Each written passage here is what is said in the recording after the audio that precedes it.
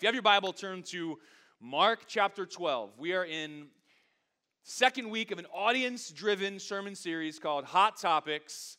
Last Sunday, we started by kind of chiseling away at our pre-existing ideologies before we jump into today's topic, which is Christianity and politics. Some of you are like, oh, I forgot that was today. I got to go. I'm just surprised any of you came back after last week, and I told you what we were doing today, so here you are. And I told the guys to make sure we start turning the air conditioning up incrementally, so by the time we're done, it's all hot and sweaty in here, just to hide your awkwardness. All right. This topic, I'm going to come out from Mark chapter 12. It is in response to a number of questions that can be categorized under one repeated question and its counterpart that was not asked. And here's the questions. How can someone be a Christian and a Democrat? That was the question I got. Some of you are asking that question. So I'm going to answer that question genuinely, but I also want to submit to you and answer the question, how can someone be a Christian and a Republican? Wait, what? Because both of those are valid questions, and we're going to get an answer that should really upset the apple cart of your preconceived notions about politics. Now, I know some of you are like, I don't talk about politics. We don't talk about two things, politics and Bruno. That's it. That's all we don't talk about. But it's important that we do, and we're going to do that this morning. And I want to do that from Mark chapter 12 because Jesus was actually put in a position where he was forced to answer a binary question pretty much just like this one. And we're going to let his answer inform our politics. Because we are seeking to have a Jesus-centered worldview, not an ideology from left or right that puts a Christian label on it. That's what we talked about last week. So, before we get into Mark chapter 12, I want to just acknowledge the reality that we are existing in an era where there is extreme polarization around politics and especially around party politics. Now, this has always been the case in American history. We've always had very different thinking people with different priorities who have been seeking to have peaceful conflict and come to some compromise for the good of the citizens of the United States of America. That's always been the case from the beginning to present. But in these last 3 or 4 decades, the influence of legacy media, television, newspapers, and then social media has increased the fervor and the intolerance and really created a hot environment, a hostile environment between those on the left and the right by focusing on the extremes of both of those two things and then just hurling insults across the aisle. And so that's what's out there to be seen. And if you fall into that, you will find yourself polarized to one side or the other. And you, with like many Americans, the majority of Americans, you will find yourself with these perceptions because of that influence. This is a Pew Research poll that shows that majorities in both parties view members of the other party as, listen, immoral, dishonest, close-minded, and lazy. So this is the perception, and this is from left to right and right to left. And so the perception of people who don't think like you is that they are ill-motivated or stupid. And so if that is informing the question, then we're not going to come to a right answer. And so we need to have some charity towards one another as we consider this. Now, I'm going to give you my opinion. This is not the Bible. This is not a prophetic proclamation. This is not from Scripture. I'm giving you my opinion. I believe that we have a Democrat Party that, with the use of legacy media, tells people what they want and then forces them to take it. That's what it feels like to me. That's my opinion of the Democrat Party. It's just, here's what matters, here's what's important, this is what good people want, and then we're going to start doing stuff to make everybody have it, and there's no, even if there's any resistance, you don't get to be heard. But we also have a Republican Party that does nothing, in my opinion, but speak against and rail against Democrats and then does nothing. That's what I've observed. Not just my perception. Maybe you know some candidates, know some things, know something I don't know, but that's been the general perception that I have. And I also have received this question, should the United States consider adding a third party? And here's my answer. We need a second party. Because right now, what we have is a uniparty playing ping pong as a sleight of hand and doing whatever they want to preserve power and to guard their own corruption. In my opinion. Now, this is me in my opinion. I'm just saying, this is not the Bible yet. We're going to get to that. So work needs to be done. Can I get an amen? We're going to talk about what kind of work needs to get done, but something needs to get done. Now, one of our values at Christ Church is that we are a becoming community. Do you see we put it in the mission? Disciples. We exist to be and become disciples of Jesus who make disciples of Jesus. Now, there's a reason we use a sentence that's that poorly constructed, and it's because of that word become. When you start to follow Jesus, you are following him as a learner, which means you're learning from him as your teacher, which means he knows things you do not, and when you disagree, guess who's wrong? So we're all learning, and so we're trying to be disciples. And we are trying to make disciples. We're trying to reach people who are in the world without hope because they do not have Jesus and bring them a life-giving message and teach them the things that we've learned. So we're disciple makers.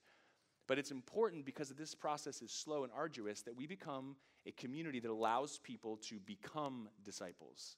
And this means people need to be able to come into our community and feel a sense of belonging before their behavior changes, before they believe all the things that you believe. And in order to keep this environment intact, we have to have a spirit of charity and of patient endurance towards people who think differently than us. And so this is a non-negotiable. We also have this value. This is the sixth of our six kind of guiding principles.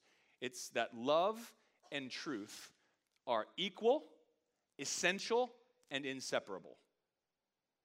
As soon as you err to one side or the other, you've lost the whole thing. If you decide to hold on to what you perceive as truth to the extent that you mistreat other people, you've lost the truth, because truth and love are equal, essential, and inseparable. If you decide that it's the loving thing to do is to accept everyone without ever challenging with the things they think that are lies, well, you've lost love, because it's not loving to leave people in a lie that ends in their own destruction. Do you understand how this works? And so for us, love and truth are equal. They're both essential. You can't go anywhere, do anything, understand anything without them, and they're inseparable. You can't pull them apart or you lose both. And so that's what we're seeking to do. And so I don't want anything that I say this morning to become an obstacle to people on their journey towards Jesus. And believe it or not, I would imagine in a congregation this size, and I won't have you raise your hands, but I'm guessing the majority of people who are present here are right-leaning, more conservative type people who may associate with the Republican Party, and a minority of people who are present would be more left-leaning people who associate with the Democratic Party. That's what I imagined. But you may be surprised to find that both camps exist and both are filled with genuine people who have faith in Jesus and are trying to move in his direction. Now, part of the reason for that, and this is the specific answer to this question before we jump into Mark chapter 12. Here's the honest, genuine, charitable answer to the question, how can someone be a Democrat and a Christian? Because the Democrat Party defines and emphasizes equality and appeals to compassion for the disadvantaged and marginalized. This is why. And those are Christian values. Those are biblical values. Equality and compassion. And if you're a left-leaning person asking the question, how can someone be a Republican and a Christian? And I've listened to people ask both of those questions sincerely and in a mocking way in podcasts this week. It's been very fun. If you're asking that question, here's why.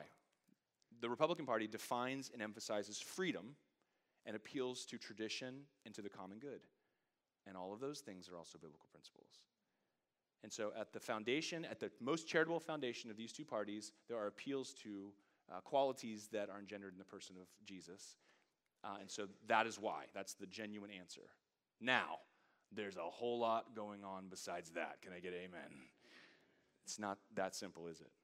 So, Mark chapter 12, verse 13 and 17. Here's what it says. Now, Jesus at this point has cleansed the temple. He's about to proclaim some woes on the Pharisees. He's heading towards Jerusalem for the cross. He's having these interactions publicly where he's teaching. He's being opposed by the Pharisees. And he's being put into a bind publicly to align with one party or another. So very similar to the questions we're asking this morning. Here's what it says, Mark 12:13. And they sent to him some of the Pharisees and some of the Herodians. So the Pharisees are a group of people who are looking for religious autonomy, less governmental intrusion, and they have a moral majority that influences power. Who does that kind of sound like? And the Herodians have aligned with Rome and are using governmental power to influence and protect the rights of the people, and they are supportive of heavy taxation, especially on the rich, for the sake of wealth redistribution and equality. How does that sound like? So these two groups of people come together in opposition to Jesus. See, it takes Jesus to get people to come together. But they did it to trap him in his talk. Verse 14. And they came and said to him, Teacher, we know that you are true and do not care about anyone's opinion, for you are not swayed by appearances, but truly teach the way of God. Does that sound like flattery to you? It should. They're blowing smoke. We just have a genuine question for a genuine teacher, so pure and wise. Is it lawful to pay taxes to Caesar or not? Should we pay them or should we not? Do you see the binary there? So a general question just got specific. You have pick A or B, pencil in your answer and stick it in the slot. Do you see what they're doing? So Jesus is now in the horns of a dilemma. Verse 15. But knowing their hypocrisy, he said to them, why put me to the test? So he goes after their heart. What is it you're after here? And then he says, bring me a denarius and let me look at it. And they brought one, and he said to them, whose likeness and inscription is this? They said to him, Caesar's. Jesus said to them, render to Caesar the things that are Caesar's, and to God the things that are God's. And they marveled at him. Now, you've probably heard that passage before, and it's hit you in a way where you found that Jesus was able to confound this dilemma by putting kind of a foot in both worlds and kind of answering with a both and or a neither nor. Right? It's a little confusing there, and you're like, wow, that's pretty brilliant. And the idea there is do the right thing, pay your taxes, but remember there's something bigger going on here, and you have to pay attention to God too, and that's more important. And that's kind of like the idea. And that's not untrue. We're going to see how that plays into this. But there's actually something more that's going on here, that if you were alive when this interaction took place, that you would have been acutely aware of, that actually tells us something about the nature of this question and brings us very much into this question about, can you be a Christian? If you're a Christian, which political party should you align with? That's the nature of this question, and let me explain. In the year 6 AD, this tax, it's called a tribute, and not in this translation, but it's called a tribute tax. It's a head tax. It's 1 denarius, which is not very much money. It's about a day's pay for a common wage earner. So you're talking maybe $35. And this is an annual tax. And so somebody would have had this coin in their pocket. As Jesus said, somebody show me the coin.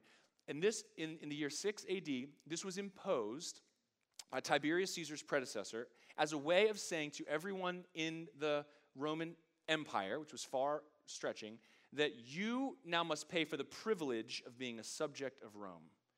And a particular Galilean named Judas stood up and said, absolutely not. This is the time that we proclaim the kingdom of God. And so he began to teach about the kingdom of God and how God was going to send a ruler and he was going to vindicate his people Israel and he was going to destroy the Roman emperor. He was looking back to passages from Daniel, which we'll get into in a few minutes. And so he's preaching the kingdom of God. He goes to the temple. He calls out the religious leaders who were allowing Gentiles and Romans to go in where they weren't supposed to be gone into. He cleansed the temple and drove everybody out. And then he told all the Jews in Israel that they should not pay that tribute, and if they did, he would burn down their house. Bold, huh?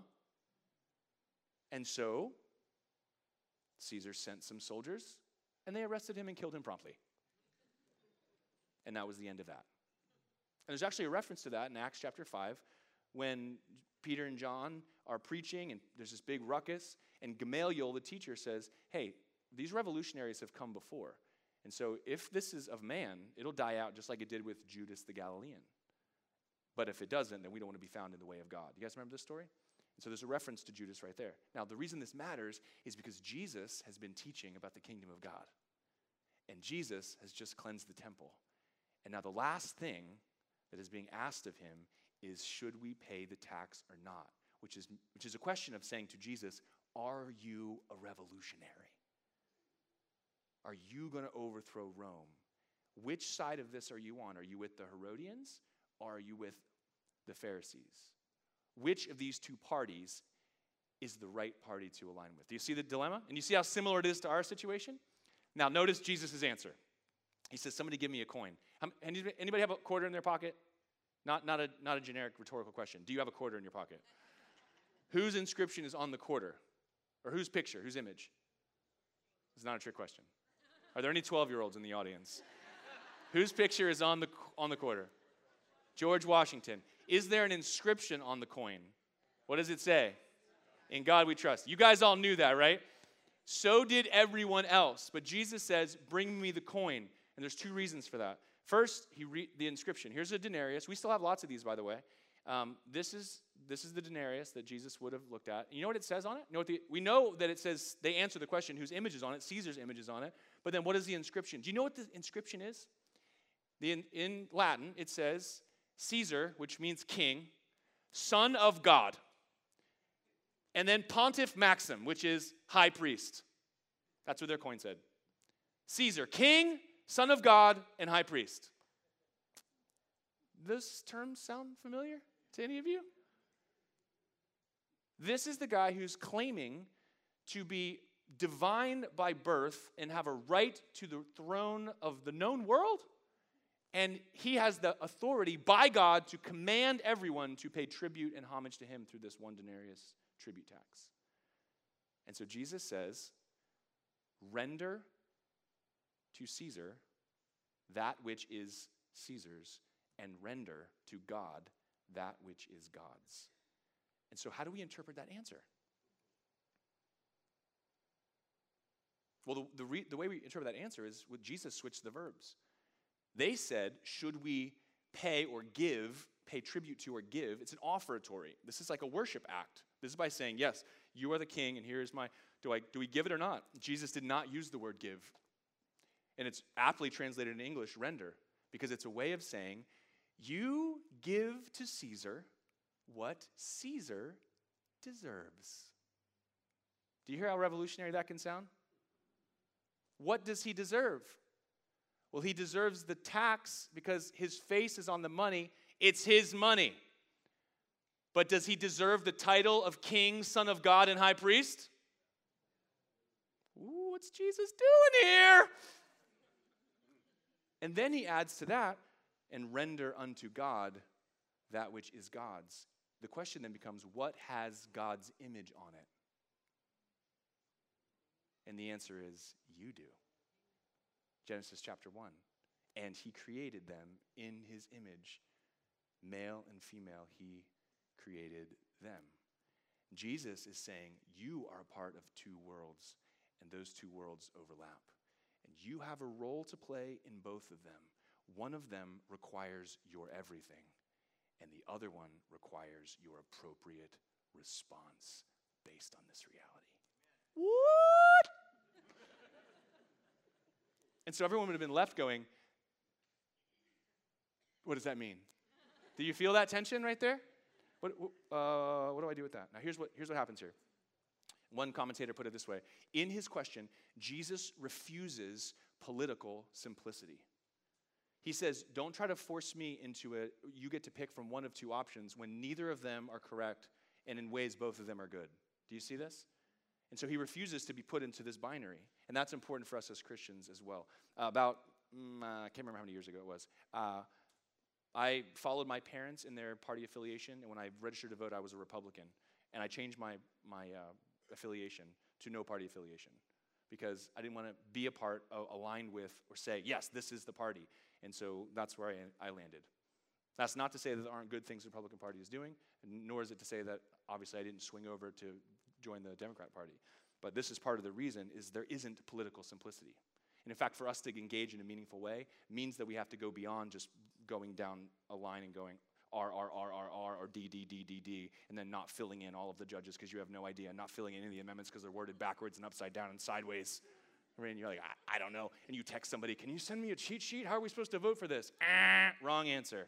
And so Jesus refuses political simplicity. He also refuses political complacency. Now, I want to challenge, there's a lot of Christians out there who want to just totally spiritualize their relationship with God and just back out of the world in which you live. And that Jesus does not let you get away with that.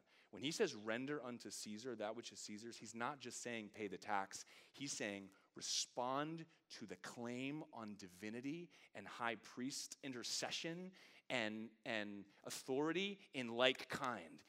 You know, the scripture's clear throughout the New Testament especially that we ought to have a disposition toward authority that is one of submission. But it also puts parameters around them to say that they are God's servants to incentivize or reward good and to constrain or punish evil. Do you realize this? Like, that's what governments do. You want to know the essential components of government? Incentivize good, punish evil, and that's it. Do you see this? Now, we have a governmental system that is so top-heavy with bureaucracy that we are being controlled by people we've never even voted for and don't know their names. Do you recognize this? And so what do Christians do? I'm just waiting for Jesus to come back or the rapture or whatever. Right? And Jesus says no. And then the last thing Jesus rejects is political primacy. And so some of you, it's time to get off the computer, stop watching the YouTube clips, turn off the podcasts. It's not all a political solution. Doesn't mean there's no political solution or engagement. We've already covered that. But this is not the end game. Jesus says you live in two worlds and don't spend so much time over here worried about Caesar that you're missing the kingdom of God and the purposes of God in your life and all around you. Do you understand? This is a very complex and powerful answer, but it shouldn't surprise us because Jesus is God. Pretty smart dude. And so here's what I want to do. I want to take this reality and I want to pop some myths. Can we do that? Here's some myths. These are ones that were associated with the questions that were asked, and I want to pop them for you. Number one, the Bible is not political. To people who say that, I want to go, have you read the Bible? And maybe you thought that. The problem is a lot of people will be told a thing like that, and then they'll be told some reasons why they should think that without ever actually getting into the sources themselves. The Bible is exceedingly political. It's not just that it might be political or there's some political parts. It's political from page 1 to the last verse of Revelation. What is the creation narrative end with but the placing of mankind in the Garden of Eden, God's representative, made in his image, and what are they called to do? Exercise dominion. Do you see that? That's political. That's power. That's order. That's law. That's determining that which is good and that which is evil. That's punishing evil and doing what's good. That's taking care of Earth's natural resources and creating an environment for human flourishing. Politics. Do you recognize that? The entire setting of every book of the Bible is a political environment. The scriptures give to us tons of variety of different types of politics. You have theocracy, you have monarchy, you have anarchy. That's fun. Go read Judges. See how great it is when everyone decides what's good. And so the Bible is not apolitical. The Bible doesn't avoid these things. There's bad ways of taking the Bible and what it describes and then prescribing that on the rest of the world as it is today and saying the Bible has this, so we ought to do this too. That's just silly hermeneutics. But the Bible is exceedingly political, and it always has been. Let me give you as an example Daniel chapter 2. So the book of Daniel is basically the revelation of the Old Testament. It's apocalyptic literature, and it forecasts the destruction of multiple empires that have not yet existed and the coming of Jesus, the Son of Man, and the beginning of the kingdom of heaven. That's what Daniel is about. And in Daniel's carried off as an exile. He is brought into the king's court, which means he's made a eunuch. That's a wonderful way to live your life. He is a slave, and he's now been in enforced labor, and yet he has the blessing of God on him. And so he's committed to following God as a faithful Israelite, even under the oppressive rule of King Nebuchadnezzar, and he's just making himself available to God. Now, because of that, because of his wisdom from God and the gifts he's given, he ends up in a place of high influence. Well, King Nebuchadnezzar in chapter 2, he has this dream, and this dream is tormenting to him, and so he calls his wise men together, and he says, I want you to interpret this dream for me. And they say, okay, tell us the dream. And he goes, no, if you're so wise, you tell me the dream. And they're like, nobody can do that. There's not a human being alive that could do that. Okay, kill them all. And this is what tyrants do. You have a bad day and you kill everybody. So we'd like to avoid that. Can I get an amen? And so the henchmen are like, all right, round them up. And so they go to Daniel's house. He's one of the wise men. He has no idea this has even happened. Hey, all right, today's your day. You're dead. What would I do? King's having a bad day, so off with your head. hold on, what's going on? Help me understand. Oh, the king had a dream. Nobody can tell him the dream. I'll tell him the dream. He doesn't know the dream, but he's trusting God, and he's stepping out in faith. Do you see this? And so he goes before the king, and here's what happens. He says, first off, I can't do this. Only God could do this, but here's your dream. You saw, O king, and behold, a great image. This image, mighty and of exceeding brightness, stood before you, and its appearance was frightening. The head of this image was fine gold, its chest and arms silver, its middle and thighs bronze, its legs of iron, and its feet partly of iron and partly of clay. Do you see the specificity here? This is not like your average afternoon talk show necromancer. I'm hearing the letter M. That's my mom! You know, like, this is very specific. Oh, yeah, it is your mom. She's saying something about a boy. Oh, I'm her boy! You know, that's not what's happening here.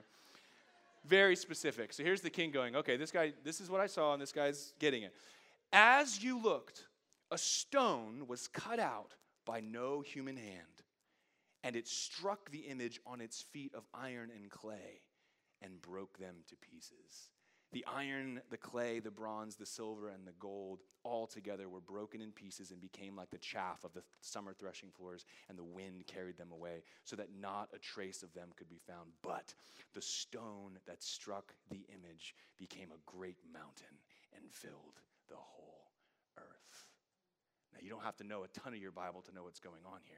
He goes on to interpret the dream and say, you are the head of gold, and the kingdom that's coming after you is the chest of silver, and the kingdom that's coming after them are the thighs of bronze, and the kingdom that's coming after them are the legs of iron. And at a time when there is instability, something will happen. A stone will wreck that power structure. And guess who that stone is?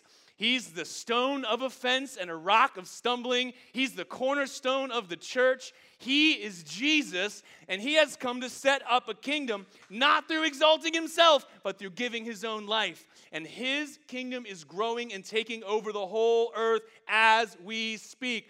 Guess what, brothers and sisters? The Bible has some things to say about politics. It's a kingdom. This is what Jesus came proclaiming. Behold, the kingdom of God is at hand. Repent, the kingdom of God is near. You need to be in a right place to receive it, and I'm here to deliver it to you. Jesus called himself the Son of Man. This is Daniel's enigmatic figure of one, the Ancient of Days, appearing like a Son of Man. Who is this God-man that's coming? Do you understand the projection that's here? Now think for a second. This happened while King Nebuchadnezzar was oppressing Daniel as an exile. But notice that God didn't give the dream to Daniel. He gave it to Nebuchadnezzar. Do you see how political this is? He's using Daniel and his boldness to speak truth and interpret this dream to the king. Now, the king does the wrong thing. He goes, okay, I know how to solve this. I'm going to make that image, but it's all going to be gold. And so God makes him crazy for 7 years, and then he gives him another vision. It's wonderful. And in fact, he ends up writing a poem extolling the God of heaven, and it ends up being in a different language than the rest of the whole Bible. It's in Aramaic. It's beautiful. And so you end up getting Nebuchadnezzar in the first person saying, nope, I'm not God, you are. Isn't that awesome? And so this is what God's people are meant to encounter. Sometimes you are going to be casting your ballot or running for elected office, like in our day and age. Sometimes you're going to be found faithful as a eunuch in the household of an oppressive tyrant.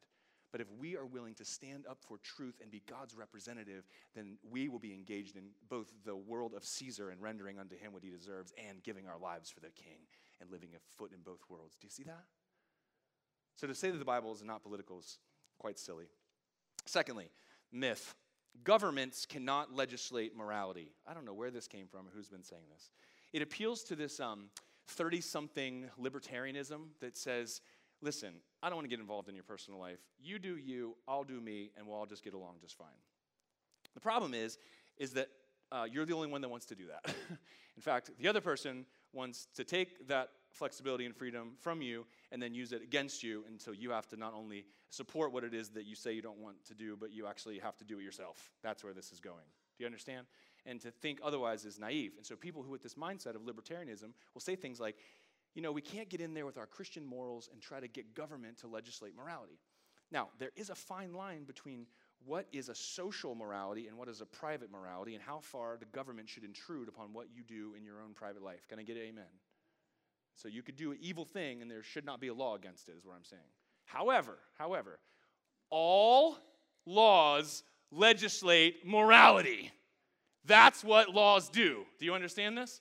Just because laws can't change human hearts, which the Bible clearly states that they can't, laws do constrain evil and are useful for the purposes of God in government to incentivize and reward what is good morality and to abstain from, protect from, and judge what is evil morality. Do you understand that?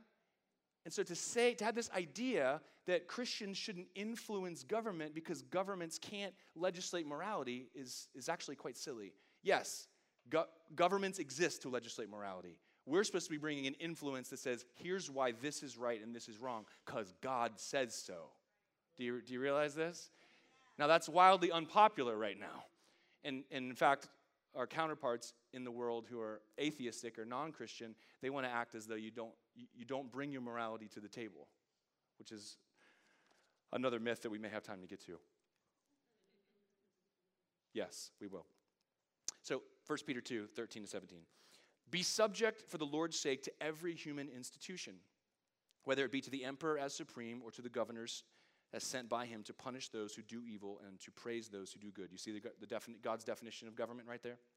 For this is the will of God, that by doing good you should put to silence the ignorance of foolish people. Live as people who are free, not using your freedom as a cover-up for evil, but living as servants of God. Honor everyone, love the brotherhood, fear God, honor the emperor. And that's what we ought to do as co-rulers, as citizens of these United States. Myth number 3. Politics is downstream from culture. I'm getting this argument a lot, especially from people on the right. The idea is that we got to stop trying to impose our Christian views of morality on the world through laws and lawmaking, and instead we ought to start to influence the culture so that people generally begin to think differently, and then they make those laws willingly. Now, it's not untrue that there's an influence in both directions, but to pretend that it's one directional and that culture then influences politics is somewhat naive as well, because culture is also downstream from politics. Do you guys remember prohibition at all? It didn't last very long, but this was an instance of culture influencing politics, and then that turned over. But the same is true for good laws that constrain people based on things that all of us agree are best for all of us. And not only just laws that keep us from doing evil things, systems and policies that promote and reward things that are good for everyone. And there's this common misunderstanding that has to do with kind of the role of the government and the role of people. And Jesus addressed this in the Sermon on the Mount. You remember he said an eye for an eye and a tooth for a tooth. You've heard it said, but I tell you, and he went on to say, do not resist the one who is evil. If anyone slaps you in the right cheek, turn to him the other also. And if anyone would sue you and take your tunic, let him have your cloak as well. And if anyone forces you to go 1 mile, go with him 2 miles. You guys remember this? Well, Jesus is quoting the Old Testament law, eye for an eye, tooth for a tooth. This is the Old Testament way of saying you must have justice. If somebody injures you at the cost of a tooth, then the cost to them is a tooth, because that's just. Do you understand? This is where the death penalty came from. If someone takes the life of another person, then their life must be taken. Otherwise, you were saying the value of that person was however many days that person spent in jail or how much money they paid the family. That's not the value of that person. Do you understand justice here? But Jesus is saying is not, let's not have justice, or let's be more compassionate than God's Old Testament. What he's saying is, the state is meant to exact justice, but people are meant to be merciful. And so if somebody breaks your tooth, you can take them to court for the cost of the tooth, but don't punch them in the mouth. Do you understand what Jesus is saying here? He's saying you've taken the state's role of executing justice and turned it into a provocation for you to effect revenge. And that's not right. That's what Jesus is saying. And so, yes, it is possible for you to have a whole set of beliefs about what it looks like for you to live your life in relationship with others, and then also say that this is wrong and must therefore be punished because good is good and evil is evil. Does that make sense? See, a lot of people make this argument from the left about the abortion issue. If you are pro-life, then you can't support the death penalty because that's not consistent. Well, no, that's not true at all. You can say human life matters, and so you shouldn't be able to abort a child. But you also can say, if someone is a murderer, then having a law that says that their life must be taken is the same kind of justice based on the value of the person they murdered. Do you understand that? It's not inconsistent. It looks inconsistent. It's because you're wrongly applying justice and mercy. Do you understand this? Barack Obama did this classically when he said that This passage from the Sermon on the Mount is so radical that it's doubtful that our Defense Department would survive its application. Like our military is supposed to go, okay, hit me again. That's not what militaries do. That's not the role of the state. Do you see the confusion there? Because we live in two worlds. Now means there should be no Christian vigilantes. We don't go exercising judgment as people. This is why we're waiting for the return of the Lord and final judgment. Are you seeing how this fits together? No? Too fast? Too slow? Not enough coffee? All right, I'm going to close because we're out of time. But here's the last myth that I'll cover real quickly. Religion is personal and should not be imposed on others in politics. This is the 40 and under left-leaning Christian people that I listen to. This is the thing I hear over and over and over again. Who are you to take your personal conviction and try to put that on other people who don't share it? So you keep your religion private, and then we're going to keep our politics amoral. The problem is there is no such thing as an amoral politic. There isn't. And so we are in a discussion over what is good and what is evil. But it's silly to pretend that we can leave our religion behind. Now this happened in the Enlightenment, and this also happened in 1960 when John F. Kennedy ran against Richard Nixon, and he was the first Catholic to ever be elected president. And there was great concern that if John F. Kennedy, a Catholic, became the president, he would be nothing more than a tool for the Pope. And now the Catholic Church would be in charge of the United States of America. I wasn't around for this. I had to read about it. Some of you were.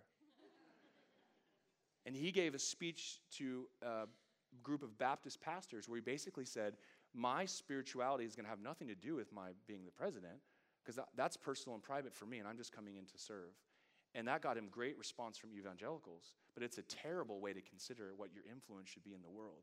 If you're a Christian, you ought to be a Christian teacher, a Christian politician, you ought to be a Christian truck driver. Whatever it is that you're doing, you should bring your relationship with God, your belief about the world, and your morality to bear in that sphere. That's what it looks like to be an influential person. Can I get amen? And so if you're called into elected office, then awesome. Now here, I want to close with this quote. This is from Lee Camp, and this is how I want you to begin to consider the component parts of the Democrat Party, Republican Party, and why you would associate with each, and what are reasons that you might not, and how you might move from one end towards Jesus in whatever way that would look for you.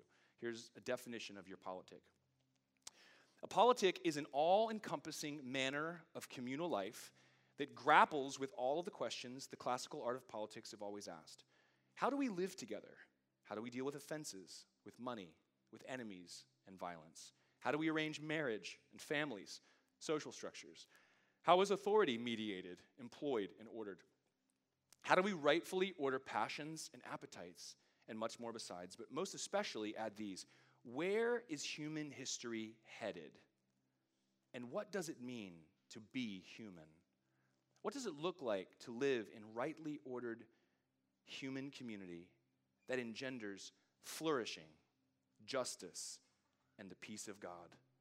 And I'm here to tell you that both political parties have answers to these questions, some of which stand diametrically opposed to each other, but so does Jesus.